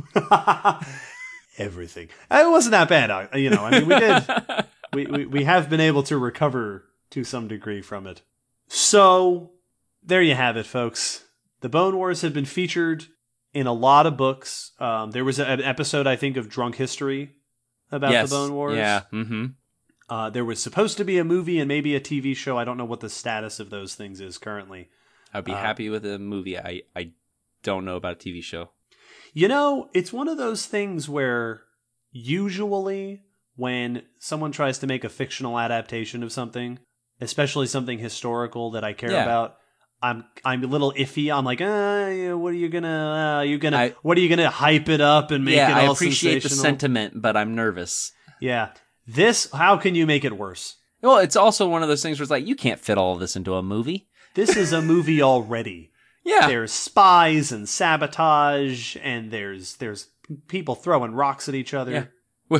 Okay, do you want to do it in a montage, or are you going to pick and choose which instance of sabotage you're going to show? Gee, this is... So, this book, again, in case you're interested, there are lots of books on this, but this is the one that I have. There are many like it, but this one is mine. Is, again, called The Bone Hunter's Revenge by David Rains Wallace. I'll put a link to it in the blog post at the very least. And I think that's enough of that. Yeah. It's a ridiculously dramatic event that the more you say it, sounds like a extremely well-written story. Yes. Michael Crichton actually wrote a semi-fictionalized story about the Bone Wars. Yeah. I haven't read it, but I've heard of it. As always, we have barely skimmed the surface of this story. There are lots of things we haven't... Sometimes we do these episodes and I fully expect to get emails and messages from people who are like, you didn't mention my favorite story about Marsh and Co. I know. There's so much. Well, I'm sure they'll come up again. But this is also... It's funny, this is also one of those instances where anyone who comes up and is like, here's my favorite story about Marsh, I'm going to be like, are you sure? Just there's so many there's so many tall tales about these guys. I don't know what to believe. It's like your Greek tragedy analogy is a really fitting one. It's very the Trials of Hercules, to where it's just like, are you sure that's a story about him doing that? He scooped a lot of poop? That's a story? This is one of those where it's like, really, that's a thing that's documented that they did. And some of them are. There's a whole thing about Cope's skull after he died. Someday I'm sure we'll talk more about these gentlemen. In any case, they were ridiculous. Were they good for paleontology? Were they bad for it? Yes. But that's all that we have time to talk about that for this episode. Before we wrap it up, we have a patron question to answer. Woohoo! If you're a patron of a certain level, you get the opportunity to ask us questions that we will answer on the podcast. And we haven't done one of these in a while, so let's do it. This episode's question comes from Brandon, who asked, now this is a two-part question for our two-part podcast. Is there any fossil evidence for crocodilian predation on humans or human ancestors? And, for David presumably, is there any evidence out there for ancient envenomation? Good question. Such a good question. Oh. Will, Crocs? The answer is yes. Oh. So, as many of you probably know, there's modern examples of crocodilian predation on people all the time. Now, most species are not actually that ridiculously aggressive and dangerous. Like, it's not just worldwide, but Nile crocodiles and Indo-Pacific crocodiles, the saltwater crocodile, the estuarine crocodile, it's got a lot of names. Those actively hunt us. Yeah, those are people. In modern days, we know of two species for sure that see us as an easy food item. So it would make sense that it would happen in the fossil record, and indeed, there is evidence. Crocodilus anthropophagus, which, if you know your Latin, means eater of humans. Human eater. Oh my Human goodness. eater. How's that for a namesake? This is a crocodile that's named for it. This is a fairly recent croc, just under 2 million years ago, 1.84 million years ago, that is from Tanzania in the Olduvai Gorge site. Famous early hominin site. It's well known, and it is a site that contains various hominins, Homo habilis and Australopithecus boisei, have both been found here, and there have been remains found with crocodile bite marks on some of these hominin bones that suggest our ancestors and relatives were being eaten by this crocodile, who was potentially up to 19 feet long. Ooh, salty sized. Which is about as big as they get today. So yeah. That's a big crocodile. So this is absolutely a man-eating sized crocodile, and was probably the biggest predator of that area during that time. So this would have been the dominant predator, at least of the waterside areas. And it sure does seem like it was eating us peoples. Fascinating. Awesome. My response is much less interesting, because the short answer is, much like crocs eating peeps, it is almost, obviously things have been envenomating things for a very long time. Yep. There is evidence of potentially of venomous organisms in the fossil record. You find the fangs of a viper, venomous snakes are needle-like for the delivery of venom. There have been fossil shrews and lizards that show the grooves that we associate with venom delivery in their teeth. There's at least one genus of dinosaur that has been proposed to have been venomous, although this is not substantiated. This is not... Not spitting it. Not spitting it, but the grooves in the teeth, although that's not definite. And then I believe that there are a number of insects preserved well enough in the fossil record, and other arthropods that you could see venom glands and such. Oh, cool. But I don't know of any evidence for envenomation, for something being envenomated in the fossil record. And I don't know, it would be hard to get evidence for that, because the actual bite or sting is all soft tissue. Yes. That's, you're going to get bit in the leg or something, and that's not going to show up on the bone. There's no reason for that bite to go into the bone. And I don't know of any venoms that have notable impact on bone. Right? Venoms, snake venoms in particular, for example, tend to attack the nervous system and the respiratory system and the blood and tissue. But I don't know of venoms that attack bone. Bone marrow, certainly, but yeah, to have a physical change to the fossil bone, and even if you got like degrading tissue, that's what I was thinking with like necro, in like an imprint or something. Mm-hmm. I don't know how you would know that it was a venom thing. Mm-hmm. The only thing I can think of that you could see definitive evidence of envenomation would be amber, insects and amber. Yeah, and I know there's been at least one example of a spider having caught a wasp in amber, which is super cool.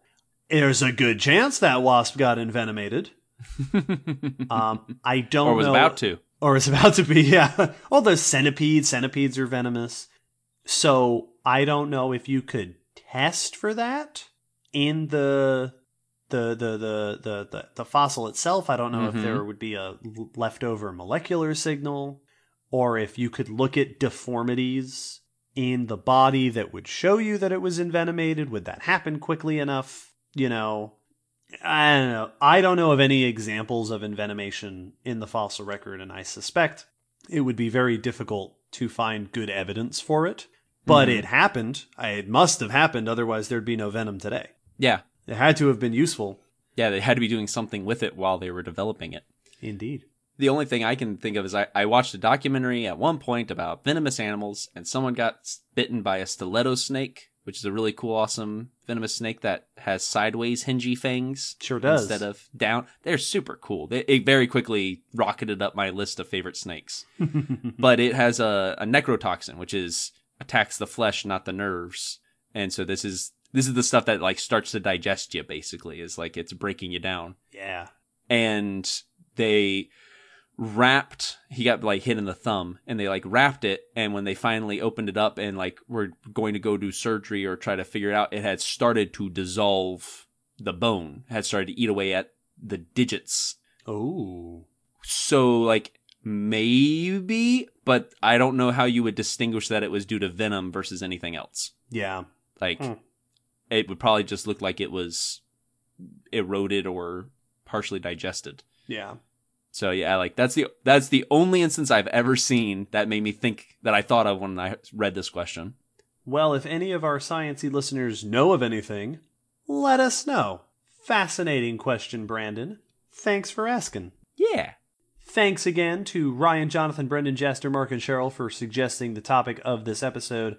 Thanks again to our newest patrons, Jose and Angie. Thanks again to all of our other patrons and to all of our listeners for your consistent support and listenership.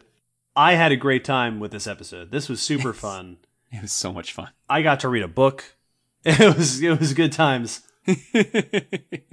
Hopefully you've enjoyed this episode. As always, feel free to send us your suggestions, questions, comments for our future work. As always, we will have additional links and info and photos on the blog post. Check that out. Patrons, keep an eye out for those bonus goodies we mentioned coming up on Patreon. We'll have bonus news up there. We'll have some episode director's notes. And as always, we release new episodes every fortnight. Mm-hmm. Episode 59 coming soon to a podcast near you. I think that's all the stuff. Is that all the stuff? Sounds good to me. Cool. Well, listeners, be kind to your colleagues. Don't be a jerk. Don't destroy fossils. Be excellent to one another. Be excellent. Don't forget to be awesome. Rock on. Garth.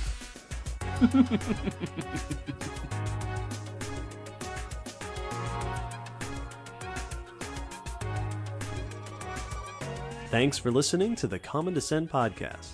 You can follow us on Facebook, Twitter, YouTube, and check our WordPress blog for pictures and links after each episode. Huge thanks to our patrons whose support helps keep this podcast running and who get access to bonus goodies on Patreon. The song you're hearing is called On the Origin of Species by Protodome, which we found at ocremix.org. Thanks again for listening. We hope you'll join us next time.